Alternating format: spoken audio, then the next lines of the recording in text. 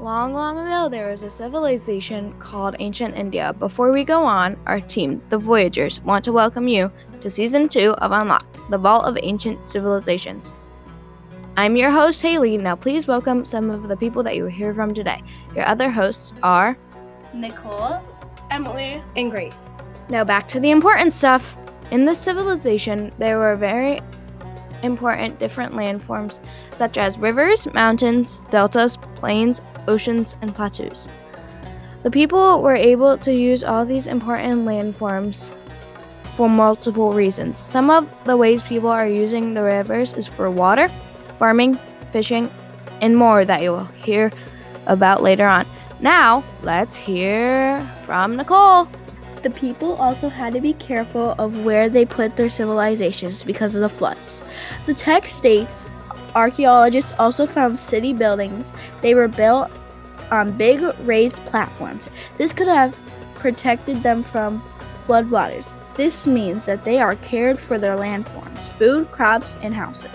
They do not want the rivers to flood and ruin where they belong.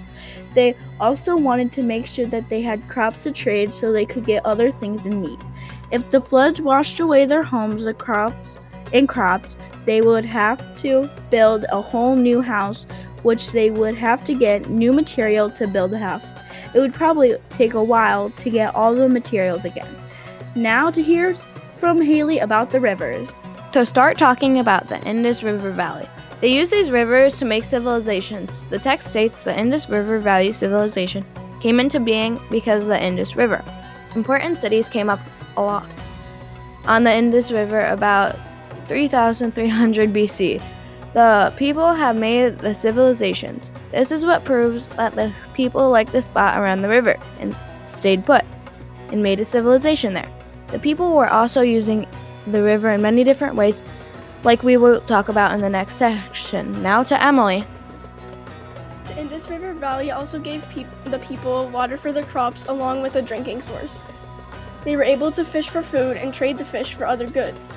The river had lots more fish than the ocean, which gave them a better chance for food and a better chance with another thing to trade. Along with better crops, water for crops, it also gave them green land. They had healthier plants, good water for the crops, and a great food source. Next to Emily and Haley, the ancient Indians used the Indus Valley for many needs, such as using it for water to drink and bathe to get clean, and they also used it for food. The author states many historians think that natural events caused this. Perhaps the movement of the river changed. It could have caused floods. This would have made it hard to farm and trade. This shows that the historians did not seem happy about what was going on with the river flooding. This could have caused damage to the land and food and houses. This could also kill some of the species from how bad the flooding is, and it could affect how they eat. As you can see, people were not happy about the flooding. Back to Haley with some more river information. The Himalayan River was a great water source. Himalayan rivers are perennial as they are fed by melting snow throughout the year. The Ganges originates at a height of 12,678 feet. As it flows through the Himalayas, it forms steep valleys with steep rock sides caused by the downcutting of the river. The river formed from the melting glaciers. Half the river was clean, the other dirty. People were able to bathe in the clean half. Closer at the end of the river, the water starts to mix together, so then the whole river becomes dirty. The people have used this river for fresh water bathing, fishing, and traveling. Now to Emily about the Indian Ocean. The Indian Ocean gave people water for their needs, lots of exploring, and the different food sources. They were also able to use the water for their crops. They were able to use the Indian Ocean to do things they couldn't do before. It allowed them to make a better civilization and have a healthier land. The ocean impacted their civilization by changing the weather. The weather soon turned rainy, which was good for their crops. They also were able to fish for food. Collecting fish gave them food, also another source for trading. The land was healthy, so then animals were attracted and came to their land. Soon people were able to hunt the animals for food and also for trade. They also had plenty of trees around them so they could cut the trees for wood. If they had any apple trees or things like that, it would be another food source. Now to hear from Grace. Ancient India provided a massive variety of advantages to help them. According to the article, it states, the Himalayan mountains provide a home for some of India's rarest animals and plants. The most elusive animal is the snow leopard. Bears and black bucks live lower down the mountains. This proves that the Himalayan mountains had a massive impact on society by providing multiple homes for animals that may be endangered and almost extinct. Due to the mountains now, the animals have a way to access food, water, and more they may need in order for them to survive. As you can see, there are multiple ways the Himalayan mountains help animals for multiple needs. Hi again. As you heard earlier, there are multiple ways for water needs such as drinking water, farming, fishing, traveling, and more. According to the text, it states, they include everything from the Thar Desert in the west to the jungles in the northeast. A fertile area called the Ganges Plain covers much of northern India. It was created from soil that was deposited by rivers running from the Himalaya.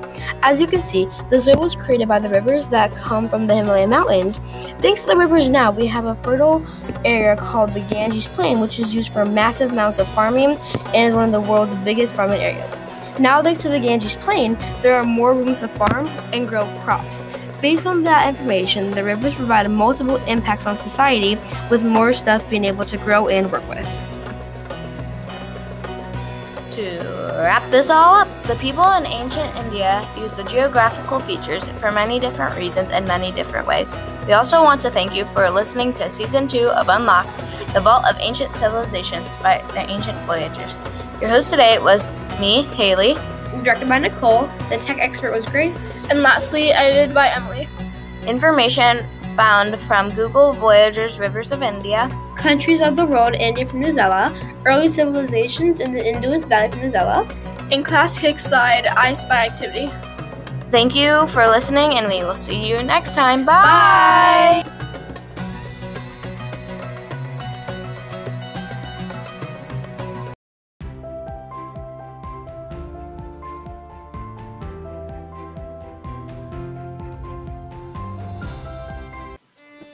With all the different religions we have in our world, there has to be some different, possibly strange rules and ways of living, until you take a closer look.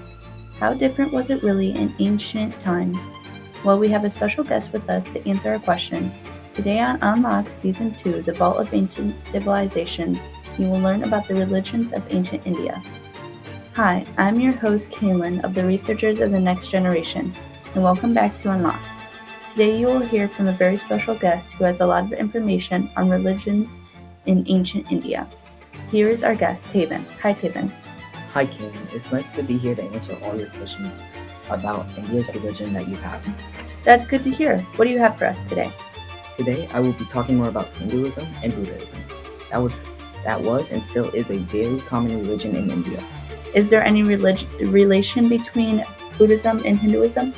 Yes, they are both common religions in India, but Buddhism is believed to originate from the Hindu religion. How can something like this happen? There can be many possibilities. However, the most likely reason could be from what is called culture diffusion, which is when people travel to other areas and pick up on other religions and start forming new religions as combination of other different religions of their own. Really? I've heard that in Buddhism there is a person called the Buddha. Is he the founder of the religion? And who was he? He was. His name was Siddhartha, a prince who kept his palace because of his father, who wanted him to be a great king one day. He left and saw people hungry and suffering, so he meditated under a tree.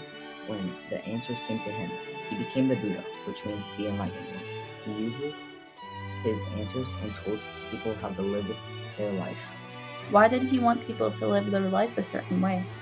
He did that to ensure that people would not suffer anymore and live a life of peace. Oh, okay. Now on to Hinduism. What information do you have on that? Well, we know Hinduism is the oldest known religion on earth. We also know Hinduism is polytheistic, which means the belief of one or more gods. Furthermore, Hindus believe in Vishnu. And for the listeners that don't know, what is Vishnu? Vishnu means that life follows cause and effect, or called karma. There are different types of karma. For example, if you are good to others and follow the rules, then you get good karma, and the universe will reward you with something. But if you are bad and don't care for other people, then you will get bad karma, and something wrong will happen to you. Oh, I understand. Does Buddhism have something like that? It does, except it's a little different because if you follow the 8-step plan Buddha made called Eightfold Path, and if you follow it, then you will unlock peace. However, if you don't follow it, you will live with pain and sorrow. This all sounds very unique and unlike any other religion I've heard of. It is, but even though there are more followers in India and not as many in America, people still do live with this type of life. As long as we are open-minded and thinking of others, we can all live with peace and solve some of the world's biggest problems together instead of being separated. I think that is a lesson everyone can learn from that no matter your religion and or beliefs. Alright, that wraps up our religion podcast on Unlocked Season 2, The Vault of Ancient Civilizations. Thank you, Taven, for spending your time to give us an insight on some of the religions that originate from India and were common in ancient India. Of course, it was my pleasure to be here and leave the listeners with more information than they did before. Great, and a big thank you to the listeners. We hope you can take something from this informational podcast. We got this information from the following sources: The Rise of Hinduism by US Org. Adapted by Newsella staff. Religion Leaders, Buddha by Biography.com. Editors and A&E Networks, adapted by Newsella staff. Video, 5 Major World Religions by John Bellamy. Directed by Kaylin. Written by Jordan. Edited by Nolan. And read by Taven.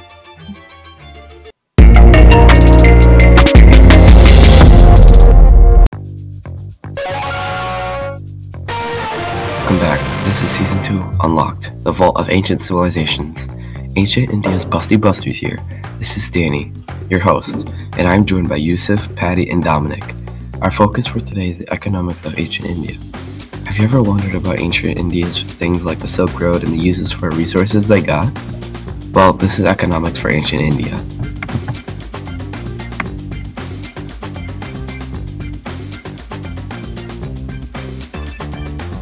Did you know ancient India traded for resources that were needed for them that they didn't have?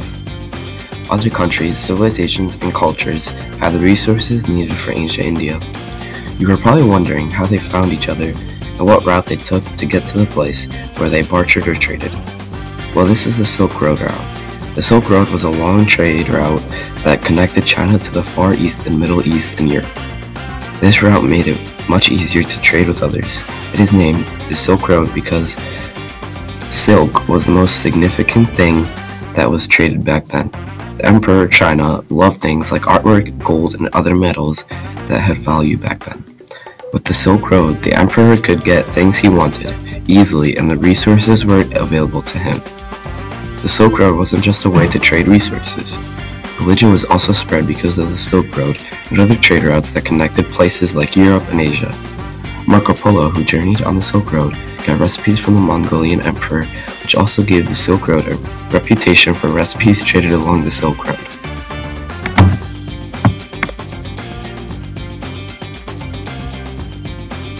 Next, ancient India was able to spread many social, religious, and philosophical ideas just because of the Silk Road. In addition, they learned many different languages and they found new technology. The Silk Road helped the Indians get new material, resources, technology, and great ideas. The Chinese created a new network that was called the Afro-Eurasia. This was developed when the Roman Empire had started. The Chinese silk had helped Romans get luxury goods that they carried from other countries. The Silk Road helped Chinese create their own silk that not only they benefited from, but it was useful for others. The Chinese silk was one of China's greatest accomplishments, of which they were proud of. The silk made many gifts and people wanted to design items with them. The Chinese silk was named as the China Shanuka in the ancient times.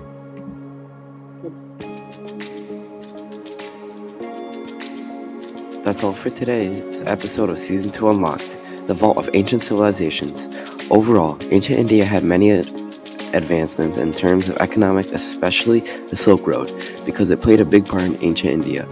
Sourced from Trade Goods and Ideas, Travel the Silk Road Between Asia and Europe by Craig Benjamin, Big History Project, and Class Kick, India Mastery Grid, Slide 28 from the Silk Road, directed by Yusuf, tech expert Patty, Dominic, the writer, and your host, Danny, speaker here.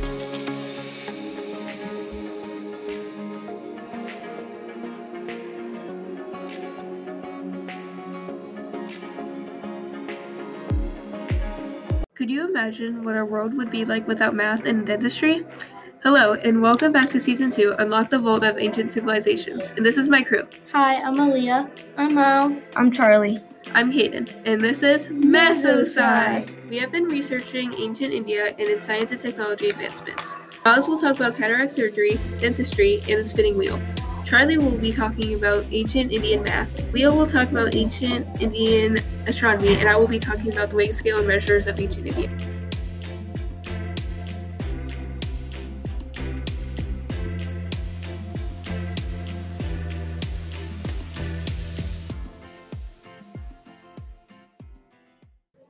Hi, I will talk about a lot of inventions. First up, cataract surgery. They used a Japamukhi Salaka to remove the cataract from view of the eye.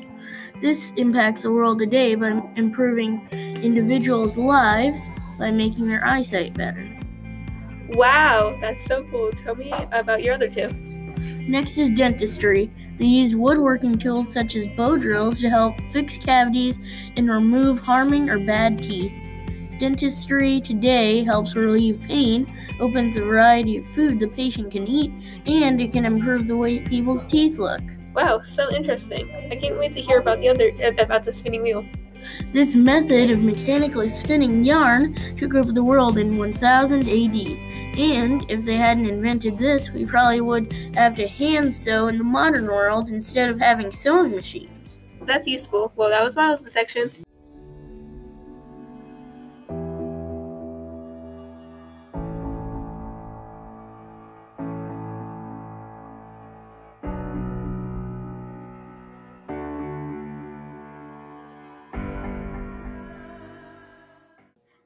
Ancient India has a deep history within math. India was one of the first civilizations to use the number zero system, and the ideas for that system quickly spread to the Middle East and China. Oh wow, how does that impact our world today? It impacts our world today by making math easier, because it helps us define the difference between 100 and 10. Amazing. Ancient India was one of the first civilizations to work with negative numbers and difficult equations. Brahmagupta was one of the first Indians to work with this kind of math. It impacted our world today in a good way because without these negative numbers and difficult equations discoveries, we would not have a way to express numbers below zero in equations that would help us express math. Well, Charlie, who would have known that? One question for you. Do they have anything to do with Vedas? Oh, I am so glad you asked. Around 12,000 BC, ancient India, most of the math knowledge was written down in the Vedas, which includes knowledge about the special number system called decimals. And decimals are still used in modern day all the time to express numbers that are between whole numbers. Interesting. Finally, Brahmi numerals had a huge impact on life back then and modern day because they helped Indians and modern day people with more complex math. Thanks, Charlie.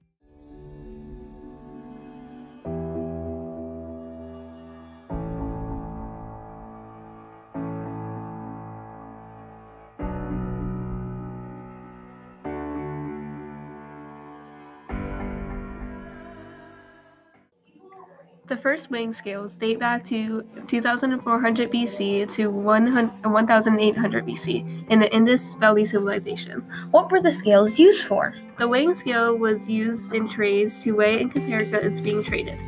The first weighing scales were used as balances, with 2 plates on each side of it. The plates were attached to a beam on a central pole. How did they weigh the objects? They put stones on one plate and the object on the other. Oh, wow. Interesting. I know, right? Measurers were also a big help in ancient India. It helped with digging moats, making roads, and making city walls. Needless to say, both inventions were pretty useful back then and even now. Wow, amazing, Caden.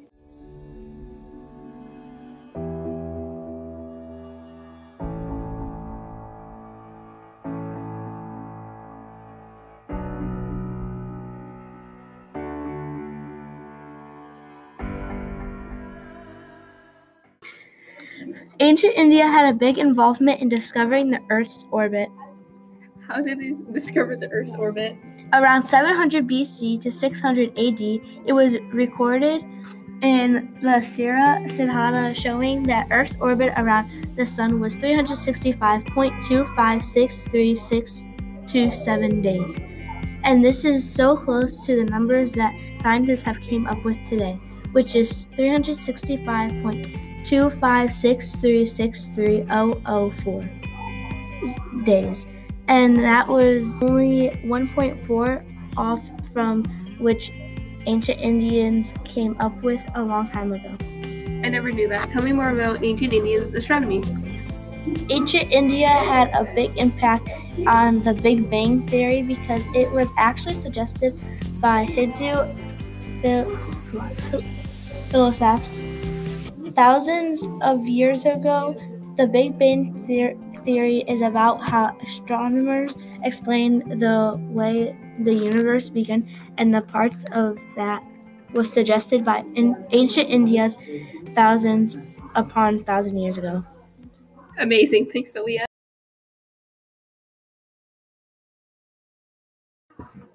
Well, that's about it for today. Special thanks to my crew, directed by Miles, written by Aaliyah, produced by Charlie, and spoken by Caden. We all helped research our topics. We got research from these resources: the history of dentistry, ancient origins, 11 inventions and discoveries of science that India gifted to the rest of the world, dentistry and why it is a great career, Nuzala, 5 ways ancient India changed the world with math, astronomy, computer science, and mathematics in ancient India, and Kritli. Have a great rest of your day. Mesosci out!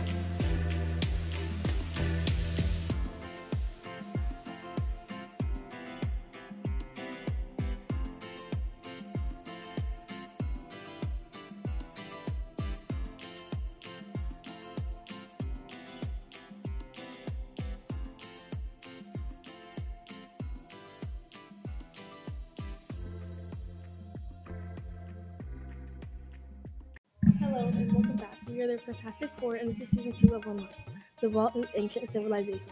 I'm your host, Serenity, and we also have Mackenzie, Kyra, and Evan. And we'll be talking about the culture of ancient India. Did you know that in ancient India, you were put into a caste system and you could not move from the place that you were put in? Hi, this is Mackenzie, and I will be telling you about the hierarchy of ancient India. In ancient India, there was something called the caste system. There are 5 different main castes you could be put in. The highest place in the caste system you could be was called the Brahmin, which are the priest and academic. The second highest place you could be was the Kshatriya, which were also known as the warriors and king. Then there were also the Vaishya, which were also known as the warriors and king. Then there were the Sudra, which were the commoners, peasants, and servants. And the lowest place you could be put in the caste system were called the untouchables, which were the outcasts, the street sweepers, and the latrine cleaners. In the passage, Untouchables, the person telling the story is called Hirish. Hirish states, "Yet I do not have a choice of what I am." Another thing Hirish states is, the life of an untouchable is terrible. Since the caste system began, we have never been treated as humans. Both these pieces of information show what the hierarchy of ancient India was like. This showed that once you were put into a caste, you couldn't leave, and you may have lived a terrible life because your family couldn't move out of that caste. Hi, this is Kyra, and I'm going to talk about the daily life of civilizations. In ancient India, the daily life of the civilizations grew crops, and they did things that not a lot of us would do today. In ancient India, it is stated in the article that they grew wheat, barley, rice, chickpeas, lentils, dates, and veggies. This shows that in ancient India they had to grow crop as a food source for them to eat and possibly trade with other civilizations. In ancient India, they celebrated holidays that meant something special every year. Some of these holidays were Diwali and Holi.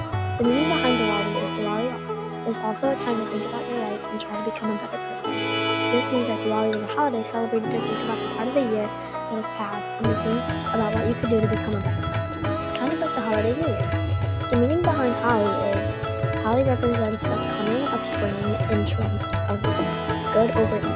This means Holi is a holiday that people celebrate at the beginning of spring and that and that almost every time good conquers evil. Hi, I'm Evan, and I was watching today's episode of The Vale of Ancient Civilization. Did you learn anything exciting or information in today's episode? Sources from the passage on Sullivan Lord and BartCo.com. Adapted by Newsella staff and Smithsonian.com. Adapted by Newsella staff. This podcast was directed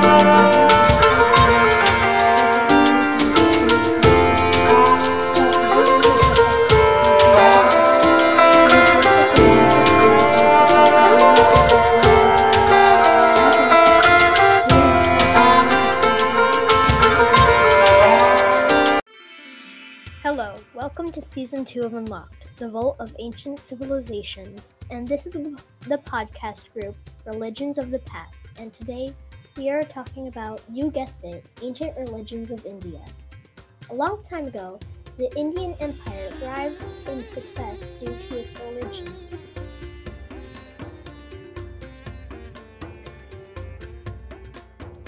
What type of religions did Indians practice?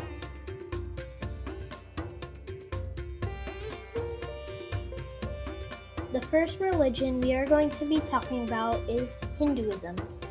To understand how Hinduism lasted so long, it is important to know the history and beliefs of Hinduism.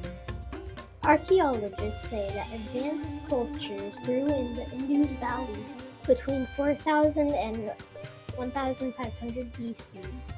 Archaeologists found many items tied to Hinduism in the ruins there. They include statues of gods and goddesses. They also include bathing tanks inside temples and sculptures of people doing yoga.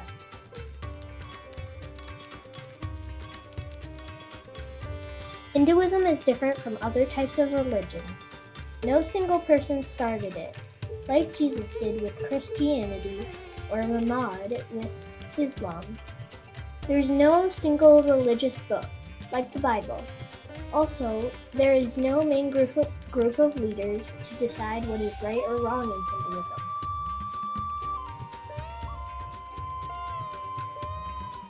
Hindus believed in many things such as Vedas, samsara, and karma.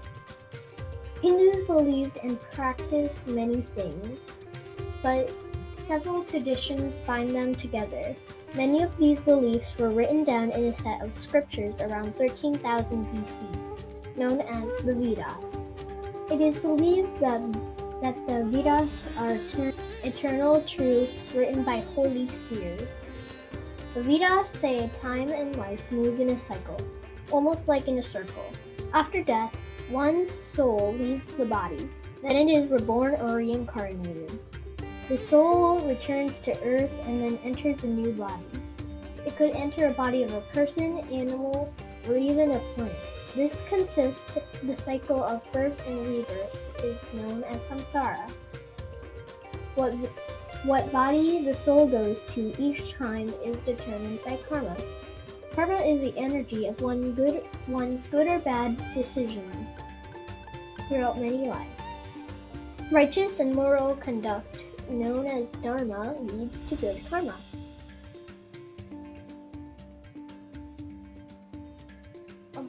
Over time, these practices were starting to die and be forgotten, but some people still remember. Gods of Vedic tradition became less commonly worshipped, but the Vedic ideas were not forgotten. The ideas of karma and dharma were too popular, especially among members of lower castes, to fade away. Next, we are going to be talking about Buddhism. Siddhartha Gautama lived in Nepal sometime between 300 and 500 BC, about 2,300 to 2,500 years ago. He became known as Buddha. Scholars agree that he was a real person, but do not agree about his life. Siddhartha tried to discover the truth about the universe. He explored different ideas, but did not agree with any of them. He spent a night in deep meditation, which means he was awake, but his mind was calm and silent. All the answers became clear. He achieved full awareness of the universe, thereby becoming the Buddha.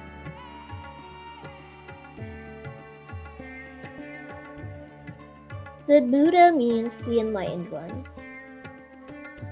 He was born Siddhartha Gautama about 2,500 years ago in an area that is now modern Nepal. His father was a king and his mother died shortly after giving birth to him. A holy man predicted great things for Siddhartha, whose name means he who achieves his aim. The holy man said he would either be a great king, a military leader, or a religious leader. Siddhartha's father wanted to keep his son from knowing about religion and human hardship, and raised him in a palace built just for him. He got married when he was 16 years old.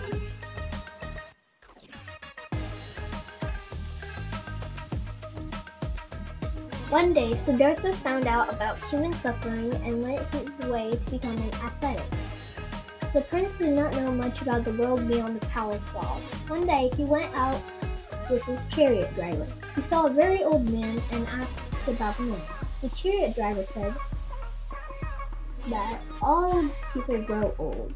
Siddhartha began taking more trips outside his palace. On these trips, he saw a very sick man, a dead person, and an ascetic. An ascetic is someone who does not own anything and lives on very little food and water. The driver explained that the ascetic had given up the world so that he would no longer be afraid of death and suffering. Siddhartha was 29 years old, and the next day he left his kingdom, his wife, and baby son to lead an ascetic life. He wanted to end suffering.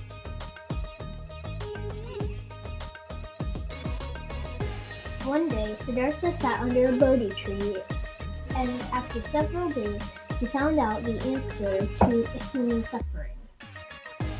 Siddhartha sat under the Bodhi tree. He said he would not get up until he knew the truth and remained there for several days. During his time, he had to overcome Mara, an evil demon. Soon, a picture began to form in his mind of everything that had happened in the universe, and Siddhartha finally saw the answer to his question about suffering. At that moment, Siddhartha Gautama became the Buddha.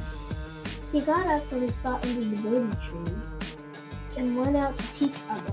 About 100 miles away, he came across 5 ascetics. He spoke to them and to others who had gathered around. They became his first followers. Women also joined his community of followers. Wealth, race, gender, and background were not important. Only the desire to reach enlightenment. Thanks for listening. Credits to Newsella articles, The Rise of Hinduism and Religious Leaders, Buddha. Thanks for listening. This is Brayden. See you next time on our podcast about China.